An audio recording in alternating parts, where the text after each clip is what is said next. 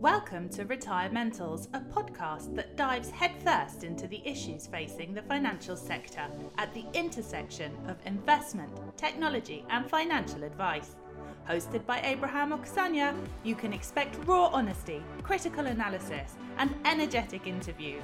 Here is your host, Abraham Okusanya. All right, hello and welcome to Retirementals. I'm Abraham Okusanya and I'm excited to have you all here today. I am super excited by our guest today, Bella Caridade Ferreira, who is the CEO of Fundscape. Bella, welcome to Retirementals. Hello, Abraham. I'm really pleased to be here. Thank you for inviting me. No, thank you. Thank you for making the time to speak to me. Look, there's a lot in our conversations that I want to unpack. You're one of these big brains in the industry. Oh, thank you. You know, the sort of, having a detailed dive into what firms are doing in terms of platforms, in terms of the asset management and fund inflows, all those sort of things. So, but for people who maybe have been living under the rock for the last 20 years, who are not familiar. Don't rub it in. I know I've been around for 20 years, Abraham.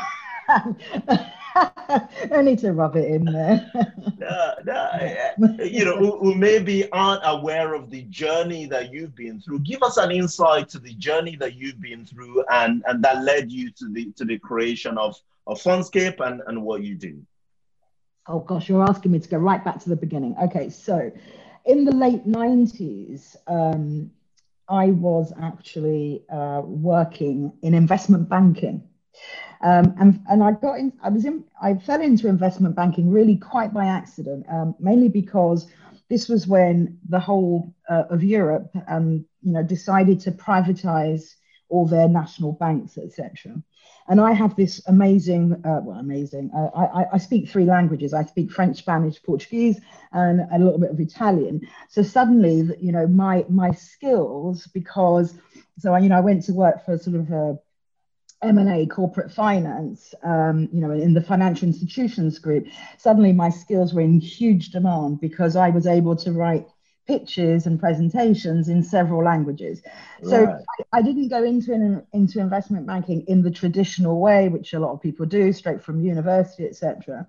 It really was, had literally just had my son and was flicking through the newspaper and there was this advert, and it's a desperate need for people, with languages and who were numerical. So gave it a try. And so I was there really, so that's how I started. And I went to work for Merrill Lynch, and I was there until about 2001. And then, to be fair, I mean, as a woman, it's already hard working in investment banking. I'll repeat that. It's already hard to work in investment banking for anybody because you have to work really, really long hours. But as a woman and a mother and a wife, it was exceptionally hard. So this was not conducive to married life, family life. So it certainly wasn't conducive to family life. So I decided to make the switch. And while I was thinking about making that switch, I was approached by somebody out of the blue who asked me if I would be interested in going to work for them, because I had the language skills, etc. And this was a very small business called Ferry Fund Market Information, and I was their very first employee, and they employed me a week before 9/11. And they had just got the funding together to start this amazing new project amazing new project at the time called Sales Watch. And they had about 10 to 15 clients that signed up, many of them cross-border fund managers. And again, so they needed someone to help coordinate all the, stuff. And then 9/11 happened, Abraham. And overnight, those 15 clients, 10 of them melted away overnight. However, that was an interesting part from that point on. So that was sort of September 2001. 6 years later, we sold ourselves to Lipper, Thomson Reuters. So we sold ourselves to Lipper while Thomson and Reuters were merging. So Lipper was Reuters. So we went through a double merger. I mean, you couldn't you couldn't ask for more. What was really, really interesting about this double merger that we went through is that the Thomson Reuters one went through quicker than ours did, so that was quite interesting. And so I went from working from a relatively small team of 20 people into this huge organization. And it's not easy working in big organizations, you've got hundreds of thousands of people and you get bombarded by emails, people telling you what to do and everything else. And it took me a long time to actually just ignore 90% of the emails that I was getting, because I was obviously very senior, and then people email you and saying, you need to do this, you need to do that, and you need to do this. And I was getting really stressed about this. And then actually there's two questions that you should always ask. That's great. Who's paying for it? Because that makes 90% of those communications disappear. So I used to do that. And the other thing I used to do was just ignore. And then what happens is people, after 6 months or a year, they remember that they emailed you and then they send you another one. But that's how you deal with communications in huge organizations. It was quite interesting. What was also really interesting about Lipper is that they just leave you alone. So, the two CEOs that we'd had before we were acquired, they left the business. So my colleague and I, Mauro Baratta at the time, we literally were running the whole thing. You run the whole show. No one, as long as you're meeting all your targets, etc. So I developed, in that short space of time, some very strong skills, because you had to claim, you had to apply for funding and do all that stuff, but you're just a business unit and you just get on and deal with it. But it did get to the point where I just thought, I just can't do this anymore, and I'm better off serving the clients from a smaller base. And that's when I went off and set up Fundscape, really, in 2010. Do you want me to keep talking, or do you want to ask me any more questions? I'll keep going. Okay. So I went off and set up Fundscape, and at the time, we talked to clients and said we were going. And this was really interesting, Abraham, because sometimes when you talk to clients, you don't get a huge amount of feedback from them. But I was making personal calls and ringing people and say, look, we're leaving Lipper, Thomson Reuters, and people were very upset. And they were ringing us, and I got lots of job offers, which was amazing. I was like, people want me to work for them?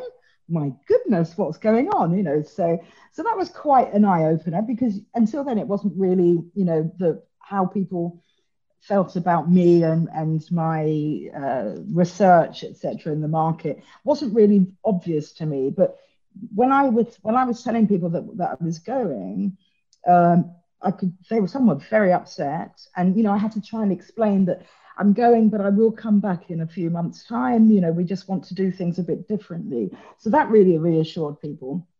But as I said, the job offers, etc., really surprised me. And then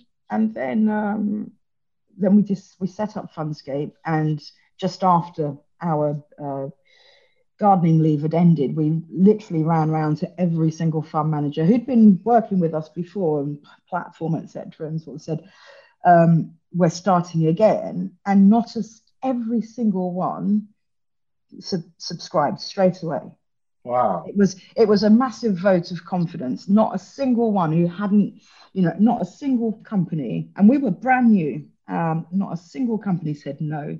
Not a single company. In fact, we ended up with more clients than in November 2010 than we'd had in June 2010. So that was a really massive vote of confidence, and it meant that we hit the road running. So I literally put £500 into the business, and I used that £500 to build a cheap website, and that was it. We in that November we generated a whole load of invoices for a year subscription, but it was I don't think that could happen now, Abraham, because there's so much compliance and so much due diligence that has to be done, that most people would say, oh, we're really sorry, we just can't, our compliance departments won't support you. But this is just 12 years ago, and every single fund management company in the country, or the top 50, supported us and said yes and signed our agreements. We had confidentiality agreements. They signed them without blinking. It was, I think, it's amazing how much things can change in the last, in the 10 or years that have gone by. So yes, so we built a business, and as you know, when you're the head of your own business, you're allowed to be a bit more mouthy than you would be if you're part of a big corporation, right? Because obviously, I mean, I was an official spokesman at Lippert Thomson Reuters, but I couldn't get away with saying someone's a fuckwit or tell so and so, or stuff like that. You just have to be a bit more careful because you could get into a lot of trouble. And obviously, I run my own business. You run your own business. I think we're both respected for the fact that we are independent of thought. So I don't upset my clients, but equally, I'm not going to shy away from discussing certain issues. So I try and be as balanced as I can and I think now when I talk to a lot of my clients, that's the one thing that they like, is that they know that I'm not, being paid to support a particular message or support, even, as some of our competitors have been accused of. They know that doesn't happen here. That one week I might be writing about so-and-so's brilliant stuff, and the following week I might have to draw attention to the fact that, they've done something silly, but in a nice way. I think it's in a nice way, really. And I think so I think over the years, they respect my independence of thought, and they no longer, in the old days, they would send me, you'd get reams of really terribly written emails of things that people wanted you to say about them in my report. And yes, I go, no, sorry, I write my stuff, and I'd go back and say, this is really badly written. I can't include this. Sorry. I'm really fussy about grammar and punctuation, and just the style is really bad, really bad. I hope you don't mind, but I'm going to say no. Let me write what I want to write in my report. So now nobody asks. Now nobody ever asks, and it's good. And obviously, I can still offend a few people. There's a particular CEO of a small platform that has been sold that isn't talking to me at the moment. I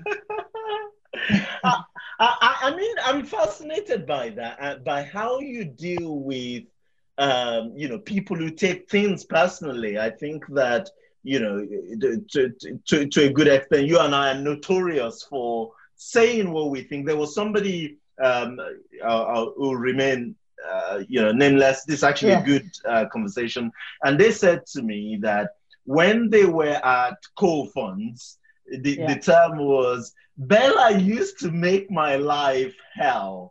In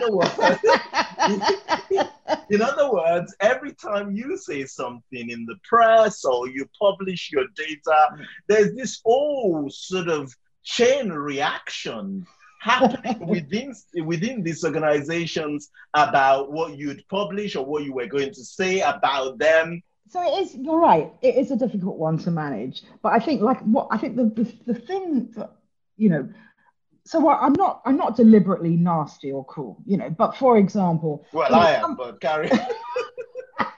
But what I try and do is, you can't ignore the elephant in the room, right? So if, the main focus of the platform report is, it's a benchmarking report for a lot of people. We're looking at the assets, the gross and net sales, etc. If someone is persistently at the bottom of the table for a particular reason, then it's not something I can ignore. I need to talk about it and I need to explore it. And sometimes I might sort of, so there's a couple of things we do. I always interview people. In every report, I will have a conversation with at least one or two people, and I will include bits of that conversation. And it's got to the point, people actually really like that. They really, really like seeing, what people say and everything else. But I also do it in a way, I try and unpick it in a really thoughtful way. Why has this gone wrong? What was could be a thing from the past. They could be dealing with an issue that is no fault of their own. It could, it could be something that started 20 years ago, or it's a company strategy, etc. But I make the point of being friendly, always friendly, polite. I speak to everybody in exactly the same way, whether you're, cleaning the toilets or you're the CEO. I'm very respectful of people's time. I'm a small business. I don't expect people to give me, all their time. So I will ask nicely. But I just think that over time, people have, I'd say, a grudging respect for the fact that I'm going to say what I want to say, and not what you want me to say about you. But I think why they like that is because it happens to everybody. So everybody, at some point or other, I might have talked about Aviva or Novia or co-funds or things that they've done, or I might draw some light on it. So now what happens is that I have meetings every month with all the top people, and they get in touch with me if they want to talk me through their numbers and explain things. And I think because it is balanced, it's not it's not sort of a knife fest or whatever. It is. I try and give it as balanced a view as possible. And I suppose, there's a lot of insight there. I always give my opinion. I say what I think is going to happen. And so it's quite interesting when I do talk to very senior people, because they will sometimes quote back things that I've written, and I realize that they have actually read it from top to bottom, which is also a nice thing to know. But also, Abraham, I think I'm only as good as the last report I wrote. I'm only as good as that. I can't coast forever on past glories, and this is what a lot of companies do. So everything I do, every time I pick up my pen or my laptop to write something, I put a huge amount of effort into it. And every report has got to be as good as it possibly can be. I don't do it's good enough.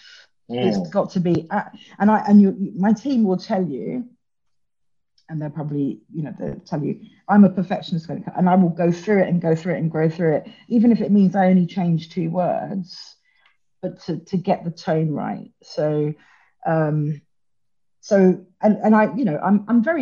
humble. I'm humble. I come from humble backgrounds. My parents were immigrants to this country. They worked really hard. I was given a work, from them I have a work ethic. So I work bloody hard every day. And I'm also conscious that I'm only as good as my last report. Next week, following month, next year, someone else may be thinking they can do. And as you and I both know, we have lots of competitors in the market who are always snapping at our heels and trying to do what we do. So that's yeah. No, it's fascinating. You clearly manage this whole sort of process, sort of this good friction, in my view, than I did in my days as a consultant. And I'm fascinated by your thoughts around, well, look, you're humble about it, and thinking about that humble background and immigrant background. I guess I approach it differently. I am a first generation British. In other words, I am an immigrant. Yes. Like I tell my kids, I came into this country with my feet. You came in head first, right? Yes.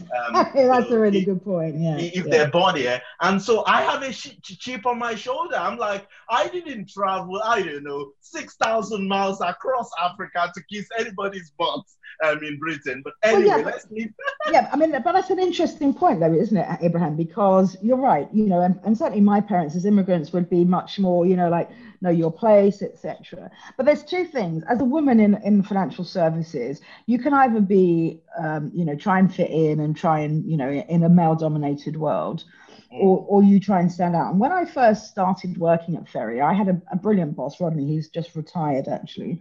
And I tried to be what I thought a woman in the city should be, right? And that's wear suits and wear high heels. And that's not me. I'm a tomboy. You know me. I'm a tomboy. I got mad curly hair. You never see me in a pair of you'd never ever see me in a pair of heels, apart from at, Platform of the Year awards or something like that. That's the only time. So I tried to be everything I wasn't, and at the same time tried to be what I thought was the right kind of woman in this industry, which was basically smile, look pretty, don't say anything, which is absolutely anathema to me, really. So, and my boss actually he said, "Why are you trying to be something you're not?" He said, "People like your wit, people like your tongue, that use it, speak up, say what you think, don't hold back." So he gave me active encouragement to be myself, rather than trying to fit into this. What I had this outdated view of what a woman should be like in this industry. And so he gave me that the encouragement to be like that. So within that small business, and then that obviously that carried on. And obviously I'm in my 50s now and ornery and old and got plenty to say about everything. But yes, so that's really where we are. You asked me, so that was really how we got to Fundscape, and then you asked me about Finscape and what that is about. Yeah, so I'm fascinated by Finscape and your partnership with Altus. What are you trying to do? Tell us a little bit about that. Okay, so we've gone from a world where 20, 30 years ago, a fund manager would sell to an advisor and an advisor would sell to the client. And a fund manager, if he wanted to sell more funds to that advisor, he would pay a higher retrocession, right? A higher commission. So, not all advisors work like that, but a lot of them did. So it was really easy for a fund manager. He knew who his advisor clients were, and if he wanted to sell more, he just paid a higher commission, and so on. And then the world changed. Platforms came along, inserted themselves in the value chain. Suddenly there was a bit of obscurity because the platforms were doing that job, and they were aggregating those sales. So there's two things that happen. For a fund manager, there was an upside to that because suddenly they weren't getting hundreds of thousands of little volumes coming through on fax, as that's used to be, right? All these fax machines. So they could get rid of all their armies of people because they were getting from the platforms big, fewer sales, but they were much larger in volume. That was the upside. So it gave them efficiency to scale, etc. The downside to that was that in doing so, suddenly they didn't really know who their clients were. Yeah. And then, of course, so even if you set aside all the regulatory obligations that we've had, like treating customers fairly, suitability, etc., if you're trying to design a product for somebody right at the end of a value chain and you have no idea what they want, how they're going to use it, whether it's part of a retirement scheme or anything. You manage the money, but you don't know who the client is, and you don't know what the money is for. Yes, and you don't know any of that. And so how do you design product? How do you make sure that you have the right people selling your product? Because you could have, a fund manager could have an army of 30 sales guys, but actually he doesn't know it. Two of them might be the only ones who are bringing in the business. The rest might be just coasting, hanging on his coattails. So what Finscape was about, and we already had Touchstone in the past, which I'm sure you know about. Touchstone. Yes. Then Financial Clarity came in and everything else. But looking at those systems, and I worked very closely with Financial Clarity. So looking at that system, what really bothered me about that was the length of time it takes to get any data on it. And there was a lot of double counting in it too. So for example, if you did a sale in January of this year, 2021, then that's not going to, so that will be in your quarterly data. That wouldn't be published by Financial Clarity until May. Okay, so how is that relevant anymore? It's not fresh, it's not timely, it's not relevant, it's not actionable. So I think that was, for me, the issue really. So I said, if I'm a fund manager, I want to see data that is weeks old, not months old. And preferably I want to see data that is just month end plus 2-3 days. So that's really where it started. And we started talking about it and designing it backwards very much from a user's perspective, rather than so that's what we changed. We did completely differently. Most people design it from a software. You get software people who design and go, well, this is how I want it to work, but actually they're not taking users' perspective into account. So we did it back to front. What does the user need, and how can we accommodate that in our models? What do we do? So we work backwards.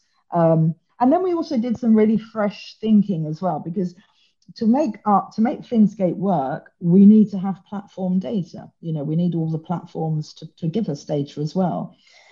So I went to all the platforms and said, look, you have the same needs as fund managers. You also want to know what the market trends are. You want to know whether you're the first or second or third platform, or you have the same kind of analysis needs. So if we give you what you need for free, will you give us your data? And that basically was what's happened. So in just over a year, we've got the same number of platforms as Financial Clarity. So where the last 3 are just sort of going through due diligence and legals, etc. But by the end of the year, we will have more platforms than the current incumbent in the market, Financial Clarity. And so the idea is to have a technology hub or a platform where the platforms will supply data. And if you're a platform, you can only see the data if you contribute to the data of fund inflow, where the money is going. Exactly. So for example, you've got your wonderful new service, Betafolio, right? Correct. So you're a DFM. So you will be able to come onto the thing, and you will be able to see all the advisors in the market that use DFMs. Right. Okay? So you'll be able to look at an advisor and go, right, my share of that advisor's business is 10%. That's great. Last month, I only had 5%. If, for example, you can see that your share of his business is shrinking, that allows you to now, what you won't be able to see is who else he's using, which other DFMs, because obviously that would be just a bit too transparent. But you will have a good view of what's happening in the market. So you'd be able to see, right, 70% of all advisors are now using DFMs, and and our share of that whole DFM business is 5, 10, 15, 20%. Our share of the assets is this much. Our share of the flows is this much.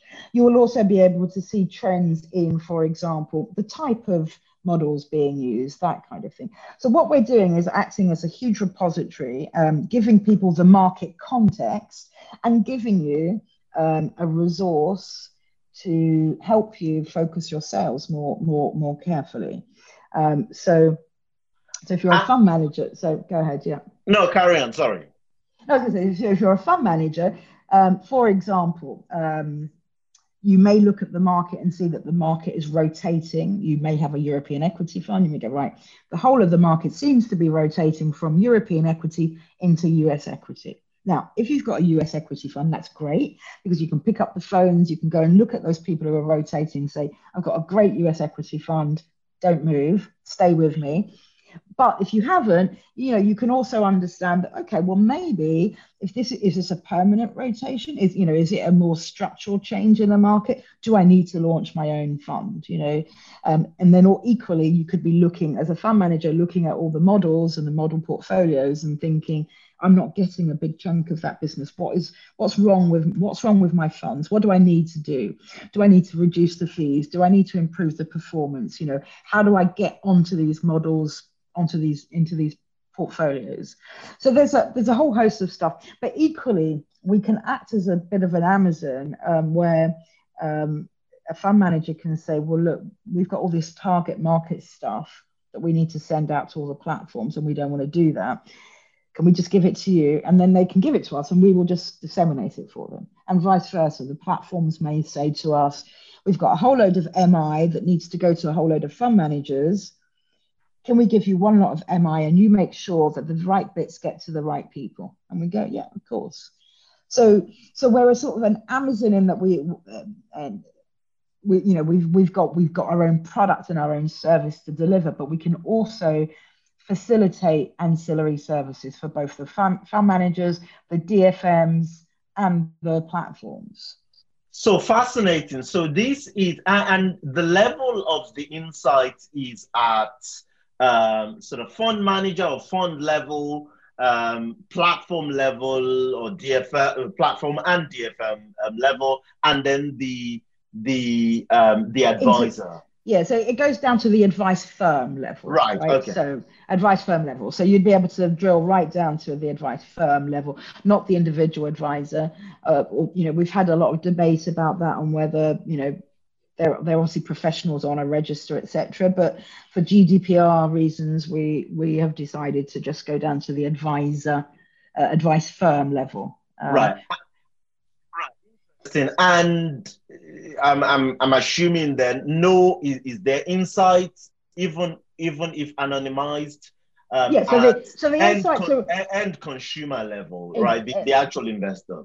So we don't show consumer stuff. Right. We don't go that low. So all this data is anonymized and aggregated. So, for example, you'll be able to go on Abraham and look at, say, the northeast of England. Say, right, I want to know what the average advisor's doing there. So you would be able to work out what the average pot size is, for example, whether they use models, what the trends are locally. And then, if you were deciding to expand there, then you could look at all the firms, for example, where they've got a lot of opportunity, they're interested in models. That would give Ed his little list, and off Ed could go and get some sales done. That's the kind of thing so it's a useful, in this day and age, money and resources tight. So what we're doing is taking data and turning it into intelligence for fund companies, platforms, DFMs, and there'll be more plans. We started with the UK, obviously, and we started with platforms. And the next step would be to go into Europe. In fact, we're already, because some of the fund managers that we've signed up are already giving us the MI. So even if we don't have all the platforms and all in Europe, if the fund managers that we're signing give us the MI from those platforms, we can give them a complete view of their book of business. And are you focusing on advisor platform only, or D2C, and what happens with the off-platform stuff? So we're focusing mainly on intermediated businesses. That's going to be on and off platform. Yeah. Mm-hmm. Because we'll be able to see, for example, if all the fund managers and all the platforms give us data, we'll be able to see all the D2C business. And then that's fine. We can identify it. But really what people are interested in is the intermediated business. Who's got money, who's managing clients, who's managing wealth on a discretionary or advisory basis. How do I get my funds in the door? But what we also show people, for example, is that they may be looking at an advisor firm, but if that advisor firm is holding good funds, they're just not going to switch. You can't, we show you the opportunity based on your own fund ratings, for example. So there's a lot of stuff that goes into this. This is the whole new episode, Abraham, that you can bring me back to do a whole Finscape episode if you want. Absolutely, we should totally do that. I want to get your view on a couple of other things though. Mm-hmm. So let's move on to platform. Your latest sort of platform report essentially put AUM on platforms in general at 800 billion, which is incredible when you think about it, as of the end of March 2021. So can you break that down for us in terms of advisor platform versus D2C or direct platform, and the key drivers there? So we have, the interesting thing is, of course, we have lots of platforms that are not just one channel. There's lots of multi-channel platforms now. You've got your Fidelities, Aegons, etc. So most of the platforms report all their data. So the retail advised channel, with the advisor platforms, that's about 550. And there's a chunk in institutional corporate business. and then the D2C. So the D2C bit is growing quite fast. And that's been this year has been so interesting. You know, I say this year, what I mean is that since March 2020 until now, the last 18 months, the post-pandemic era has been really interesting because D2C has taken off hugely. You know, you get the likes of AJ Bell who are actually producing, generating sales of equal measure through both channels. That was unheard of a couple of years ago, you know, for AJ Bell.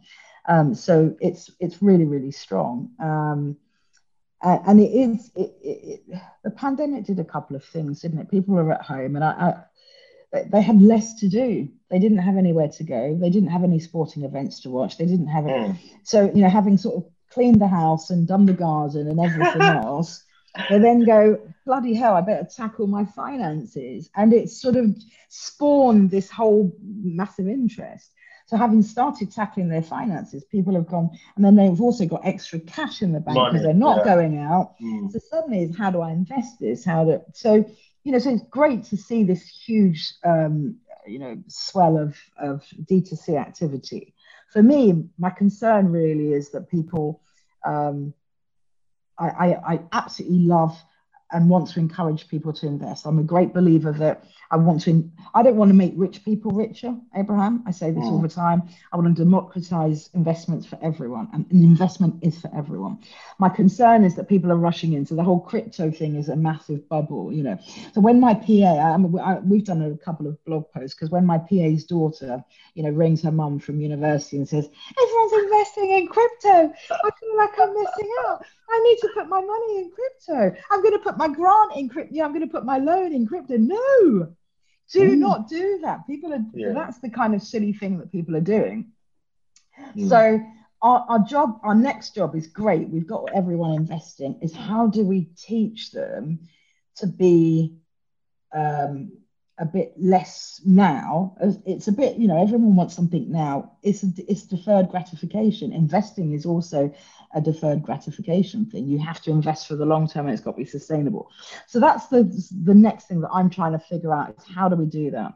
So we're doing quite a bit on Instagram, and I think the next thing we're going to start doing is some little videos on TikTok and stuff, just to get people thinking about that.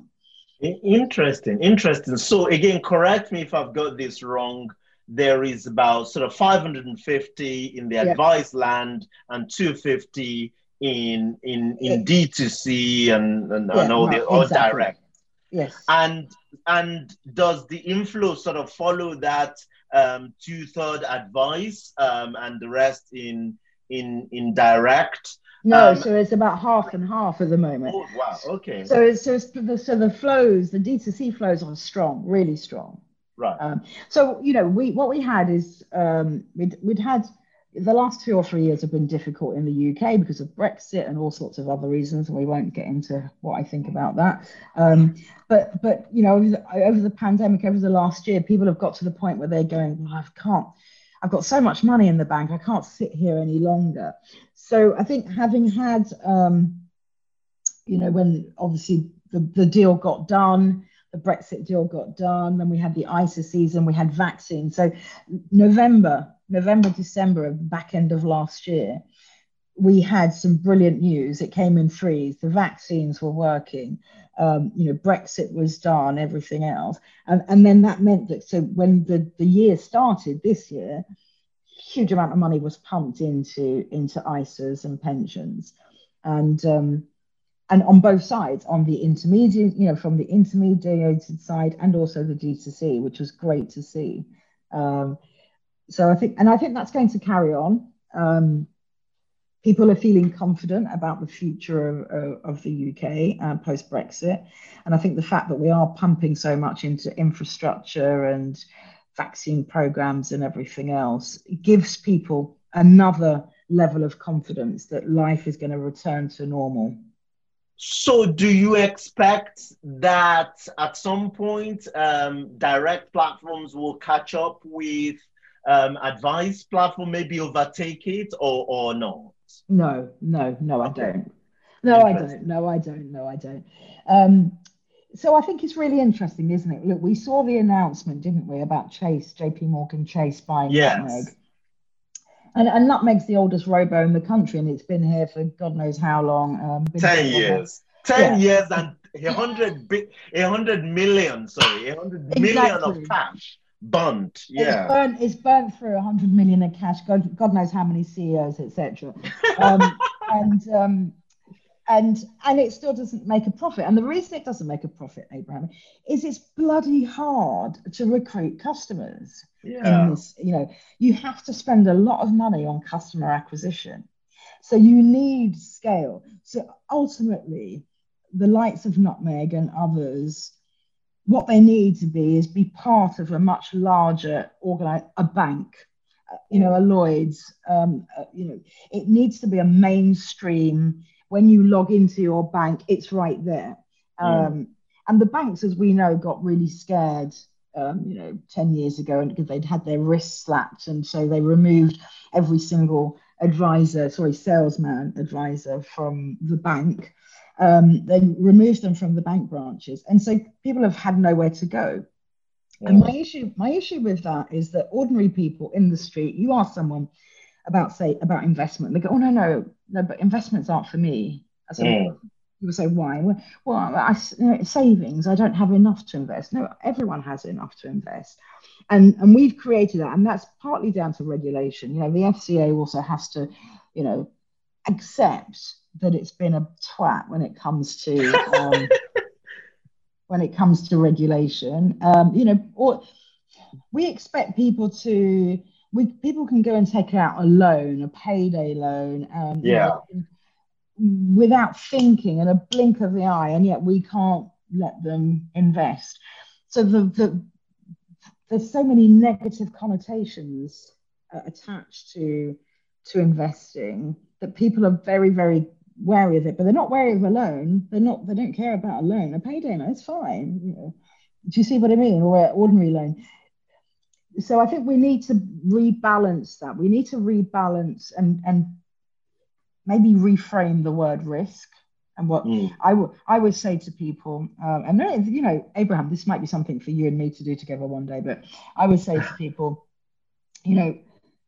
there's good risk and there's bad risk, right? Good risk is leaving home and going to university. Bad risk is staying at home working in Tesco's. Your life's not going to change, Good risk is applying for a new job and a promotion and going, that might not work out, but it's a risk. It's a good risk that you're prepared to take. So we need to reframe the word risk, and we need to also reframe the word pension. So I think if we can get across to people, because if you talk to people about risk, they're immediately scared. But we need to explain to people it's good risk and bad risk. And there are certain things we just need to reframe that. And I think, and the word pension as well, because people always think that pensions are for far later in life and they shouldn't worry about them now. So I'm going to jump and to a related point that I wanted to get your thoughts on, which is the almighty Vanguard, right? So Vanguard now is essentially flexing its muscle in all the different directions. It's got its funds, active, passive, multi-asset, it's got it. Then, and ETFs, it's got it, right? It's now got its own platform, at least in the direct space, and that must be touching $1 billion now, I think, or maybe it's exceeded it. Now it's about 6 billion actually. The Vanguard. 6 billion. Yeah. Wow, where have I been? Anyway, okay. And then you've got then it's got its newly launched model portfolio service for the retirement, and it's now coming into the advice markets, and I'm speaking to the CEO in a couple of weeks' time. But I wanted to get your thoughts on how do you see, how do you see that? What's your take on what Vanguard's doing in this space? So what I like about Vanguard is that Vanguard never rushes in and does anything. It's very Mm. thoughtful about how it does things. And it came into the UK right about just before RDR Yes. really came in Mm. and started sort of working in the intermediate. It really waited for RDR. It could have been in before, but it knew it was never going to be able to sell its products through advisors because advisors wanted commission. There was no way they were going to give commission.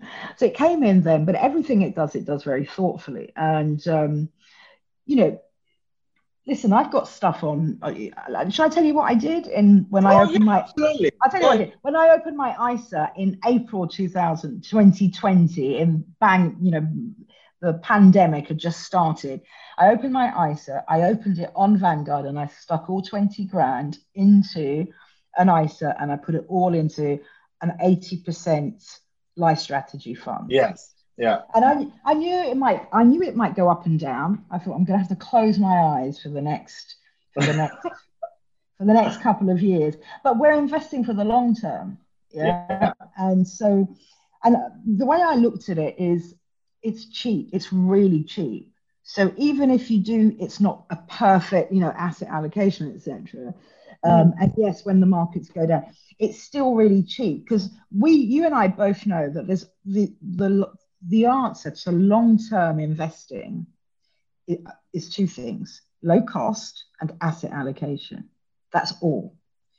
So if you got your costs wrong, you can have a brilliant asset allocation and brilliant investments, but if the costs are too high, forget it. Yeah.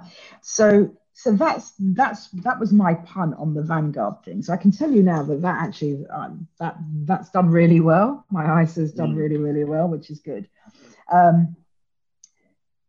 So it's not ideal for everybody, but it is low cost. They do also have active funds. People forget that, So they do run. They're not a passive provider. They're a low cost provider, and I think that's a good message. This new advisor thing that they've done, the new sort of SIP, the new sort of advice thing. They set the criteria really, really high, actually. So it's actually quite hard to get selected to be, they've been very, very careful, but it is quite hard to actually get selected to be, to be accepted on the system. But look, I like Vanguard. It is, to a certain extent, a vertically integrated business because you've got platform that's own funds, etc., etc. But it's a very low cost version, which is preferable to the very high cost version of, say, St. James's Place, which just takes all your money and gives you nothing back. So, do you think that Vanguard is going to make a dent in, say, SJP's market or even the IFA market? I think it will make a dent in the IFA market, I think. I don't think it will make a dent in the SJP market because people are. I met somebody who was with SJP, somebody in a bar, older couple. They were in their 60s, just retired. And when they told me that they were with SJP, I said to them, "Oh, goodness, poor you." And they were really, really... But funnily enough, Abraham, they were really annoyed with me. So they said, "We get a very good service from SJP and da-da-da and da-da-da. We never had this kind of service before." So SJP are very, very good at appealing at what people want, and they want glossy brochures. They want to feel like they're being looked after, and of course, everything is written in such a way that you don't actually find out that your investments aren't doing so well, or that they're not, or that they should be doing better, I think is the point. So they appeal to that vanity that people have, look after me, treat me well, etc. But that's an older generation, and I think as time, Vanguard isn't going to be able to take that business away.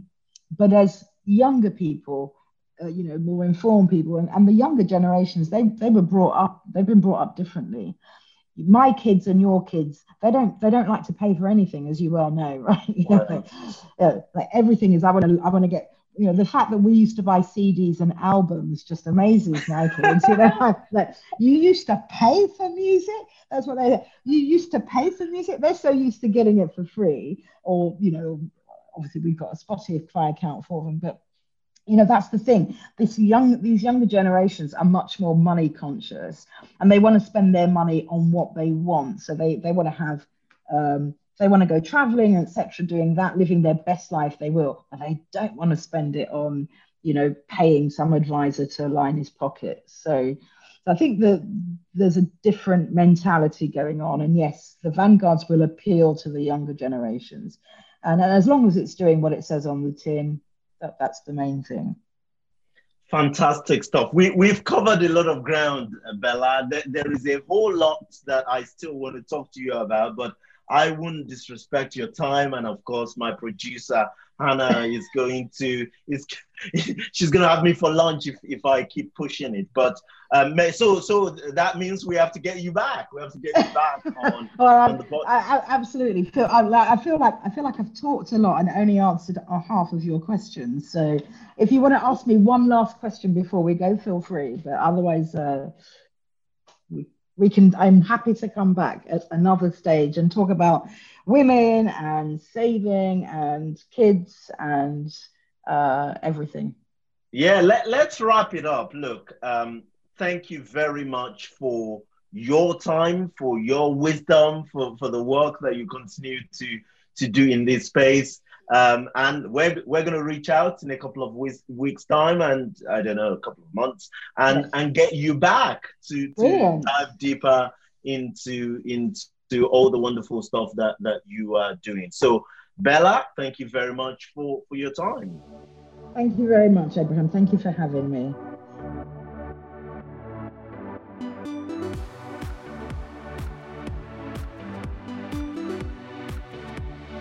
I'll be remiss if I don't thank my incredible team who worked very hard to put this program together, led by my producer, Hannah Dickinson.